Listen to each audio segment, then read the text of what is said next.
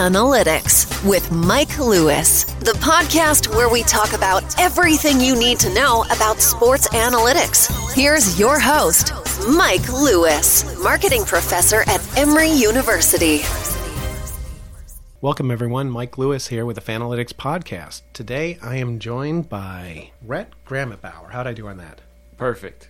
Thanks for having me. I'm really excited to have you in today as well. Rhett is the author of a book called 25,000 Miles to Glory. This is a tremendously interesting book to me on a lot of levels, Rhett. What I emphasize in the podcast is the analytics associated with fandom. Okay. And I'm guessing that you don't think of your work as analytics. I mean, I think most people, when they think about analytics, they think about statistical models, pages and pages of data. But I think what you did is a sort of a very worthy addition to, let's say, maybe not analytics, but the analysis of fans. So can you tell us a little bit about the idea behind the book? Well, I'd always had a dream of going to every NFL stadium. I grew up in what I would consider a golden era for the NFL. When did you grow up? I still haven't, but okay. Late 70s, early 80s. So we had the NFL Today with Brent Musburger, Pat Summerall, John Madden. On the other network was Dick Enberg and Merlin Olsen. And they would always portray these stadiums as just great places to be. And I was always intrigued by actually going to them. And then I became aware of the fans. As a Cowboys fan, I couldn't understand anybody of being a fan of any other team. But I kind of wanted to get out there and experience it just to see what it was like. And so a little bit more background on the book. So the book details your, can I call it a journey, sort of epic journey to visit all the NFL stadiums in a single season? Correct, yeah. And it's, it truly is an epic journey, and I like what you're talking about. We actually grew up in a similar time frame. My earliest memories of the NFL were really kind of the mid-'70s, and we're going to be a little bit at odds here. Actually, it's kind of cool in that you were viewing the world from the perspective of a Cowboys fan, and I was viewing the world from the opposite perspective of a Pittsburgh Steelers fan. Yep. But the way you talked about the way stadiums were portrayed was one of the interesting things to me. It's actually long been an interesting idea to me. It's almost like these things are modern-day cathedrals. Absolutely, because the teams and the stadiums become so much a part of the people's lives. Even yesterday when we went to the Falcons game, that's their place of worship, I guess, for lack of a better word. Well, it's the point of congregation, right? Right, absolutely. Right, so the Falcons game yesterday, so, your first visit to Mercedes-Benz Stadium? And I can honestly say, unbiasedly, it's the best stadium in the NFL. Why do you say that? It's everything that a modern stadium should be, and not much of the excess that comes from a stadium like Cowboy Stadium. That's purely for sponsorship and over the top. And this was just a great place to sit, watch a game, and it had all the modern conveniences you needed.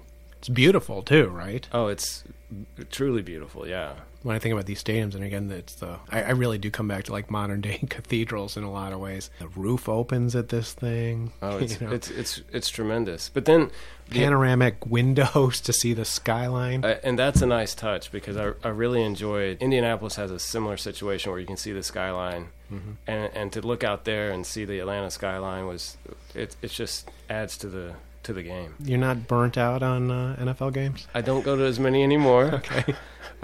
I went to a lot of Thursday night games, which I probably won't be doing. When did you do the trip? What year was it? So it was 2013, and I had to go that year in particular because that was the last year of Candlestick Park. It was the last year of the Metrodome, and I didn't know it at the time, but Jack Murphy Stadium was always a big stadium for me to go to, and knowing that the Chargers were moving, it was important for me to see that in that stadium too. Okay. And now we talked a little bit about this, and so one of the reasons I really wanted to have you on the podcast is that if you listen to the podcast, we have a very I don't know that I want to use this word, but I can't think of a different one at the moment, sort of an academic bent on all this. What you were doing reminds me of a field of research called, there's different terms for it, but people will call it, ethnography, or essentially the idea of applying anthropological principles to analyzing consumers, fans, tribes, consumers. A lot of similarities, sort of this idea of living with a group and understanding them. Now, you came at this project actually coming out the other side, academically, where were you at when you took this thing on? And it's okay to be a little traumatized. That's what we do in PhD programs. Well, I had been 2 years in the PhD program at LSU. I had taken all the coursework. PhD program in marketing, right? Correct. I had found enough information of what I was interested in, and then this opportunity came up, so I wanted to take advantage of it, and I thought that was more advantageous for me as personally and professionally to go out and take advantage of it. But so your interest was, so you were a football fan and you had an interest in studying consumers? Right. You mentioned we were getting ready to talk, as we were about to turn the mics on, you also sort of talked about the idea of brands, right? Well, sports teams to me are nothing but brands, and they're probably the most consumed brands that you can imagine in the world. Mm-hmm. And it doesn't matter really what country you go to. Everybody has a sports team. Soccer in England is huge. So this is something that can be studied across the world. Well, and so this idea of studying consumers, and look, to me, consumers plus sports brands equals fans, right? And so you had an interest in studying consumers. Why did you want to focus on football fans, or really sports fans in general? Well, I thought it's the easiest one to do, and it's the hardest one to do at the same time. Okay. So let's stay there. Why is it the easiest one? Because there's more surrounding a football game than there is to like a baseball or a basketball game or a hockey game. There's tailgating. There's the face painters, all the way down to the people that maybe wear a T-shirt to the game and maybe don't even go to the game. My family was no different. Every Sunday was NFL football. Okay, so it's more of an event than it's the more other of an one? event, yeah, because there's fewer of them, and they're bigger, right? They're bigger, absolutely, yeah. Yeah, I think whenever you experience an NFL game, or even since we're down in the South, an SEC football game as well, these things feel bigger than the no offense intended, but than the average NBA game or the average MLB game. That's right. So you were interested in studying consumers, and this is a little inside academia. I was going to say inside baseball, but the way we study consumers or fans in academia is by things like conducting experiments. Does this resonate with you? Yeah. And so one of the things that I think is, so when I think about analyzing fans, kind of what you're saying is it's the best kind of consumer to study. It's also the worst. For me, it comes down to being a tough one to study because it's so hard to study with like little, let's say, discrete methods. So, secondary data or running an experiment in the lab. Right. Well, and I listened to your podcast about the NFL fan bases and ranking them. And that's all pure data, right? Right. And so I see these places and these teams not as teams anymore. I see them as people because they take on the characteristics of the people we met and the people that were part of the study, more or less. And so, I have a very different take on Cleveland Brown fans than most people. Well, okay, for those of you that have not been with me the whole way, so every year I put together an analysis of NFL fan bases and actually rank them, and that's where the trouble starts. So if we rank fan bases, then someone's number one and someone's near the bottom, and Cleveland ends up being near the bottom. And there's some reasons for that. I'm taking a largely economic look at the fan bases. And so let's start with Cleveland. So how do you think of Cleveland fans or the Cleveland fan? And so you say you think of it as people. You think of it as like personality types. You got like one kind of lifestyle branding kind of person in your head. How do you think of Cleveland? Well, I think of Cleveland I think you have to give them credit because they have never won anything, really, not in our lifetime. And they're some of the most diehard fans. And not only do they congregate at the stadiums, but they had what they call Browns backers in all 7 continents when we went to the Cleveland Browns. And so there's got to be something said for that. And I think they'll probably burn down the town when they win. And I actually have them in the Super Bowl in the next 5 years. I'll go on record as saying they're going to catch it at the right time in the AFC. But I think they're fantastic fans. I think they're some of the best fans in the NFL. But your Pittsburgh Steelers are much the same way. 2 blue-collar towns that deeply support their franchise. And that's one of the great rivalries of all time in the NFL, in my opinion. So the Cleveland fans are... I don't know. So give me a little bit more in terms of thinking about them as people. Great fans, obviously, and that's one of the tough things of doing sort of the quantitative work I do. Is I'm not saying they're not great fans. What are they like as when we get beyond the numbers? Sure. Well, I think there's almost, I don't want to say a self-defeating nature about them, but they don't expect a lot out of their life, but they're very supportive and extremely proud. Mm-hmm. Right, so they're not willing to change colors just because their team's not going to win, and chances are they're not going to win every year, and they know it going in.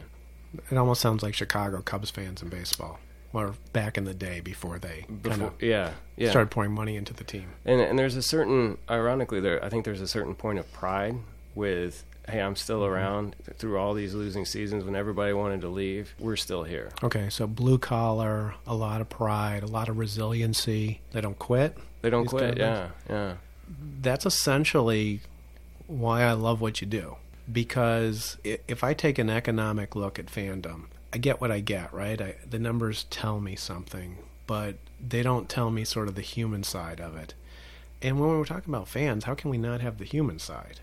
And so you spent, how many weeks? So you spent 16 weeks? 16 weeks. 17 weeks? No, 16 weeks. 16 weeks observing the human side. This idea of ethnographic research, which I'm not a specialist in, I know they'll use terms like a thick description. And I think that's what you've accomplished in the book, is a thick description, sort of something that gets, drills down and starts to get, let's call it a rich description. Yeah. Well, and I kind of wanted everybody from, like I say, the people that buy the T-shirt, maybe watch the game on the television, to the extreme people that paint their face, dress up in their custom costumes. And it's interesting to hear them talk. They refer to the team as we, like they're a part of the team. And I think there's really something interesting when you see what these teams do for their self-esteem on Sunday afternoons when they get in their costume and can lead a group of people in their section. That's probably not who they are in their regular lives. So say that again. So what dressing up does for their self-esteem. So what do you mean by that? I think they become somebody that they can't become in their everyday life. Okay. So they're using fandom to make themselves more? What? I think it makes them more important. I think it gives them more of a self-worth than maybe their jobs or what have you in their everyday lives. And so I think the team becomes an important extension of who they are and their character. So a lot of guys, or a lot of people that we interviewed, actually had alter egos.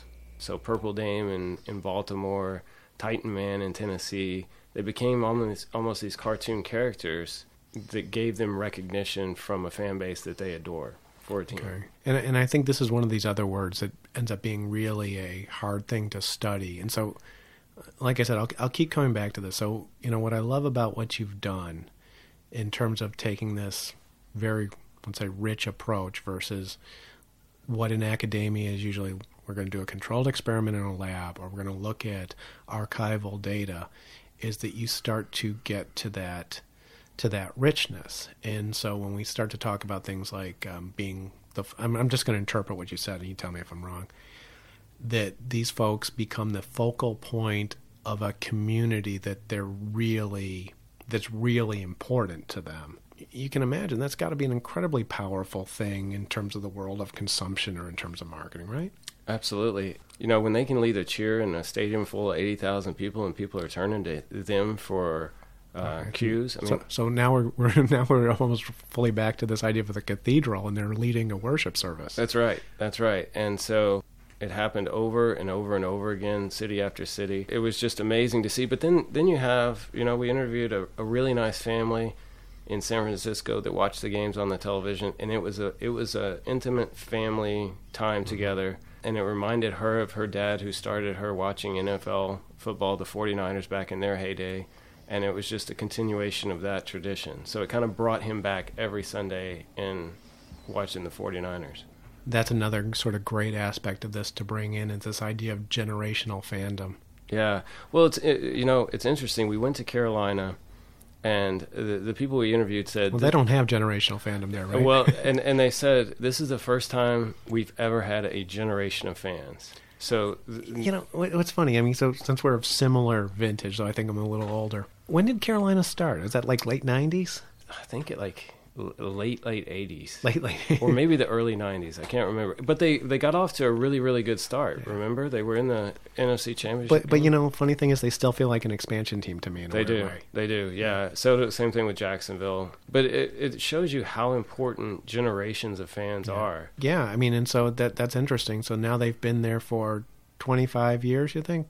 Yeah, maybe. So, you know, the young kids don't know anything but Carolina football. Yeah, the team's always existed. The team's always existed, where before I guess they had to become Falcon fans, or I guess this was the closest team to them. So, yeah, and then you go to somebody like the cities of Baltimore who got their team ripped out from them, and that's still a significant emotional scar on people who liked the Colts and who liked the city of Baltimore, and it's a sense of pride for the entire city. In terms of, like, when you're talking to these fans, how often do they sort of go back to that Colt incident? Yeah. The Irsay's moving the team at, 1 a.m. or what? Well, it's interesting because then you go to a Colts game and you're like, well, these are the benefactors of it, so they think it's kind of funny, you know, because it's not their loss.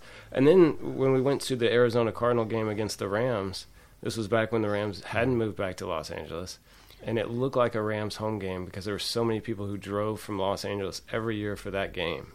Because they and the guy even said to us, they're just on a 20-year vacation. They're coming back. Some of the stories you're telling today, the anecdotes, are actually focused on teams that we don't think of as NFL royalty. No, and every fan base has it. Yeah. Everybody, regardless of their win-loss record. Kansas City is a fantastic place. Very powerful fan base, and you know, another one of those iconic stadiums that I had to go see was Arrowhead. Yeah, well, you know, Kansas City is also another one that does. So, full disclosure, in terms of the teams that don't do well in these economic rankings, Kansas City tends not to do very well. Let me tell you. So the teams that tend not to do very well: Kansas City, Buffalo, Cleveland, and the Raiders. Yeah.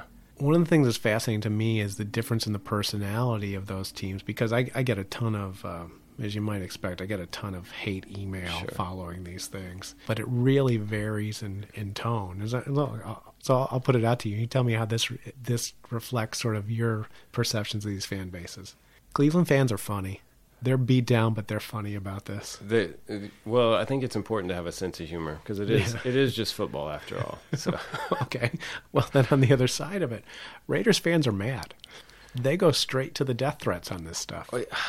I mean, seriously, and it's like maybe I shouldn't even laugh about that in this world, but they go straight to anger and profanity and threats, and it's you know it's interesting that you say that because walking on to the Oakland Coliseum, I was worried about it because you hear all these stories. Yeah. Then we were invited by the Black Hole Tailgate to meet them and hang out with them, and it was fantastic. And some of the nicest people you'll ever meet. What did you wear? Nothing. I mean, well, I wore something, but it was nothing Raiders. It wasn't a Raider. It wasn't. But and actually, somebody from the Raiders came out because they saw us filming on the property. And she said, "What are you guys doing?" And we said, "Well, we're just filming." And she said, "Okay, but nothing Raiders like what people want to see. Make sure you get some kids in there because the outside world sees it very differently, I think, from what it really is." Mm-hmm. And Oakland's the stadium's in a rough part. If you go 3 blocks over, you're taking your life into your own hands. But the Raiders fans are a great fan base. I think what's happening to them is really a disservice to the Raiders fans. And they've had it done continually, it seems like. So that's true. Move back, move. Yeah. That's interesting to me. And a lot of times, I want you to tell these stories because I love these stories. But a lot of times when you're talking, it's like I find myself keying on certain specific words. And even that story about the Raiders fans being great, it almost seems like they accepted you as part of their community, at least for the day. Yeah, it was really nice. And so part of me then starts to wonder, is it just, do they have more of a us against them feel than some of the other fan bases? I think it could be, and that's probably why you get such a response from Raiders fans, because maybe they've been backed into a corner. They've always been the bad guys of the NFL. Always, right? Always. And they kind of embrace that, and that's cool. But and the people that we talked to were all about family. You get this sense of family here. One of the guys we interviewed, felt like an outcast. That's the word he used in life. He felt like an outcast. And when he came to meet other Raiders fans, he felt like he belonged. And so he kind of embraces that outcast mentality, but it helps him in life because now he's got friends. A community of outcasts? Yeah. And I think this is, like I said, this is, in a lot of ways, I think a missing part of what I do, being very quantitatively, oriented, is to get this kind of richness. And so this, generational aspects, the fact that who your parents rooted for, right? And this happens in Carolina, the community aspects. Now, you mentioned something that, again, sort of triggered something for me. So I was born in 1967. Right. 73. 73, okay. And so I start rooting for the Pittsburgh Steelers because that's where my grandfather rooted for. Okay. And the Pittsburgh Steelers would be beating the Dallas Cowboys every couple of years in the Super Bowl, right? You can rub it in. Go ahead. Well, and I'm kind of making a light, but I'm kind of making a point too. It's like, you remember that like yesterday? Oh, absolutely. Yeah, and when we talk about the Raiders and you say they've always been the bad guys, so when you're talking about always the bad guys, who are you talking about? When you think of the Raiders, do you go back to the 70s? I think of Lester Hayes. Okay. We actually interviewed him for the documentary. Found him in a Kmart. But he was the original Stickum guy. That kind of bent the rules. He was the shutdown corner. Ken Stabler, who was an Oiler at one time, who I followed because we were in Texas. Mm-hmm. Yeah, so they've always been. Al Davis, just win, baby, right? Al Davis, Cliff Branch. You can go with Dave Casper. The reputation of going out does like back in the day. I think the Raiders. You tell me your perception. It's like if the Raiders were if they could find a guy in the prison system that could help the team, they were going to try and get him paroled, right? Sure. Yeah. Well, Al Davis was the original Jerry Jones, in my opinion.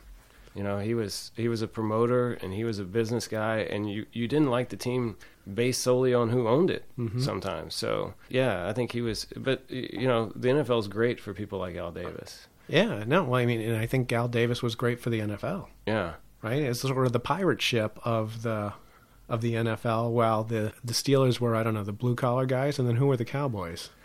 The Cowboys are an interesting take because they were self-promoting and had training camp in California just to get those fan bases on the Cowboys side. So they became America's team and had a following. I think it's a little bit... Well, they almost... and this is one of the things I love about fandom, right?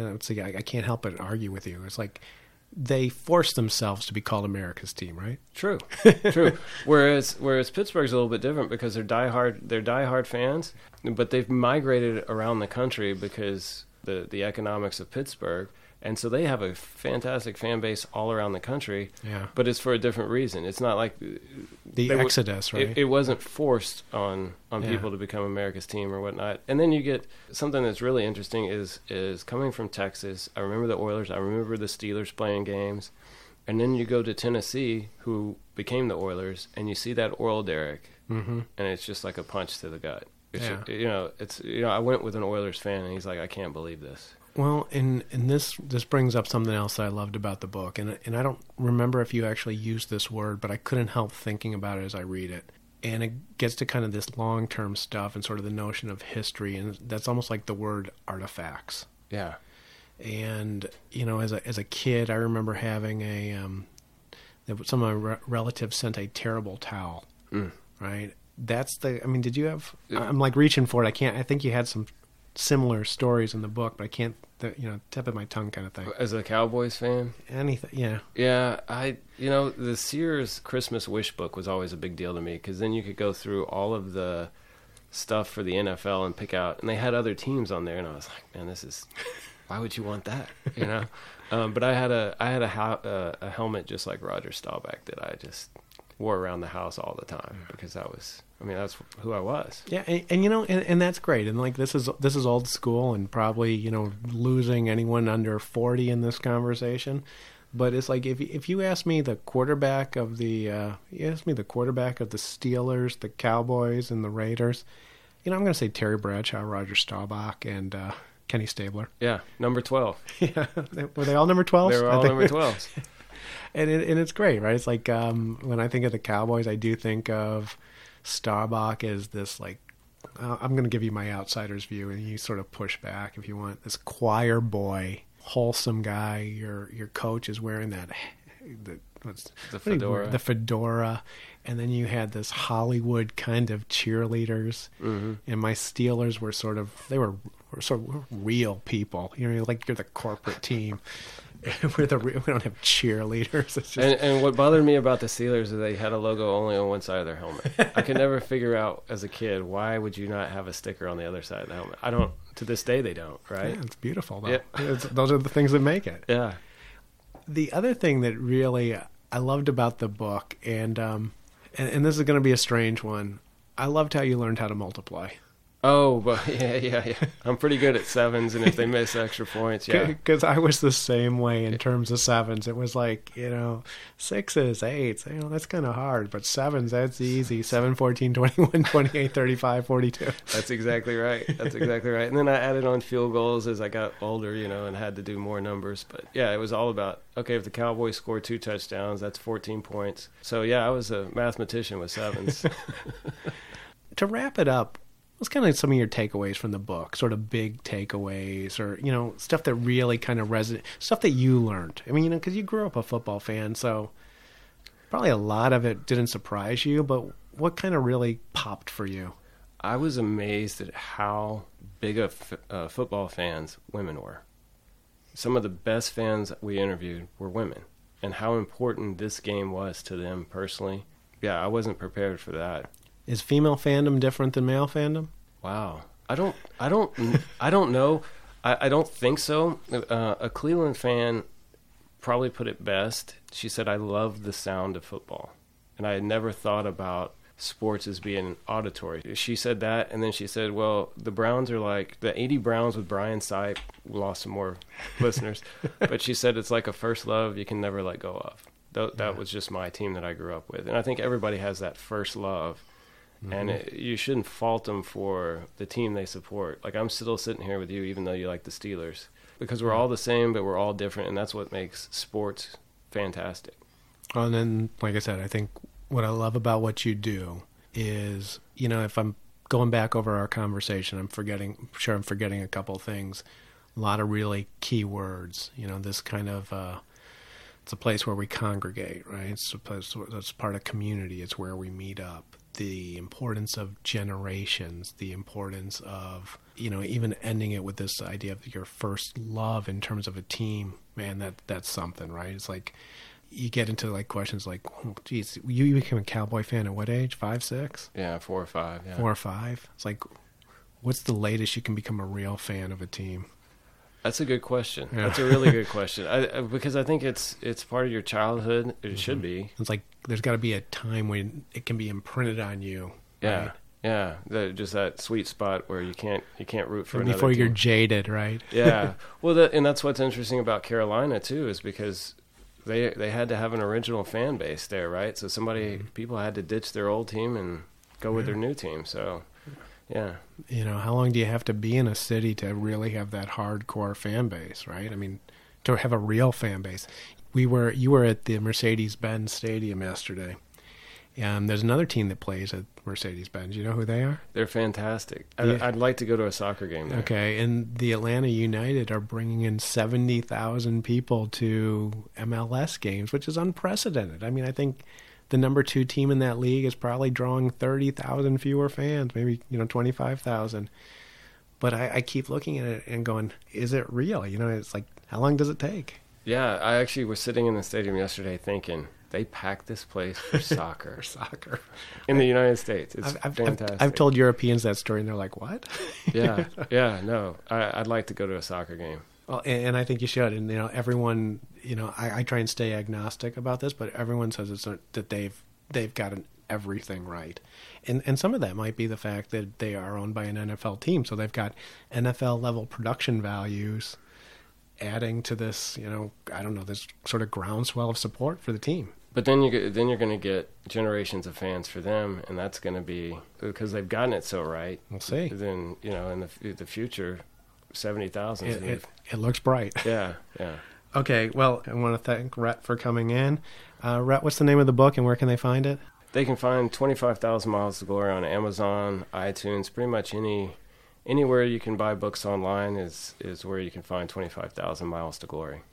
Okay, thanks very much. I appreciate it.